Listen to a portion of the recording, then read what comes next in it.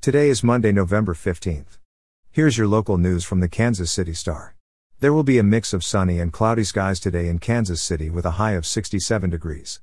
Here's today's top story. At one time, downtown Kansas City was well connected to downtown Kansas City, Kansas.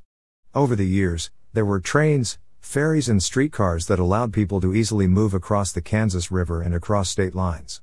But those local connections deteriorated with the arrival of the intercontinental railroads and the interstate highways, said Gunnar Hand, Director of Planning and Urban Design at the Unified Government of Wyandotte County/Kansas City, Kansas. He's now eyeing a novel way of reconnecting the respective cores of the two Kansas cities. Hand and other planners are proposing an aerial lift that would move people in gondolas far above the ground. While no routes have been proposed, he envisions a bluff-to-bluff crossing that would move people from Case Park in Quality Hill to St. John's Park in Strawberry Hill, with a potential stop in the West Bottoms. So far, the idea is just that. No funding has been committed and no in-depth planning has occurred. The idea for an overhead passage started with the county's mobility planning process, which is examining how to create a future transit system that is less reliant on cars.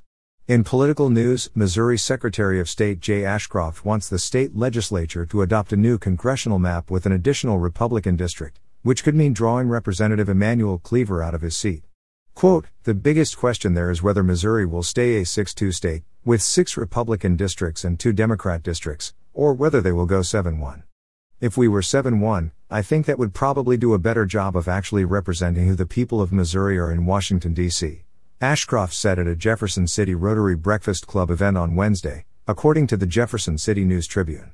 The redrawing of the congressional map, which is going forward on a delayed schedule after the late reporting of 2020 census results, will be one of the Republican-controlled General Assembly's top priorities in the legislative session that begins January. Nationally, the results of each state's redistricting process could determine control of the U.S. House, where Democrats currently hold a narrow majority. Democrats have been concerned about a scenario in which portions of Kansas City would be shifted out of Cleaver's 5th district to make it more competitive for a Republican candidate. Cleaver, who was Kansas City's first black mayor, has represented the 5th since 2005. And finally, in education news, hours after the Jackson County Legislature lifted its COVID-19 health order on Friday morning, the Blue Springs School District announced the immediate end of its requirement for children and school staff to wear face coverings in its buildings. The announcement was made in an email sent out to its mailing list of parents and families after the 7-member Blue Springs Board of Education met on Friday afternoon. The board voted unanimously to end the district's mask mandate, the district announced, following a special session where the only agenda item included was a plan to meet an executive session for urgent business. In a statement, shared on Facebook by Blue Springs City Councilman Chris Livesay, the district said the move aligns with the decision Jackson County leaders had already made. The statement said, quote, "It would be inconsistent and arbitrary to keep the mask mandate in our schools if our students and staff were not being asked to wear a mask in any other setting.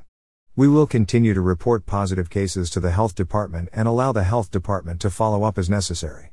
You're listening to stories from the Kansas City Star. Find us at kansascity.com to read more about these stories and others.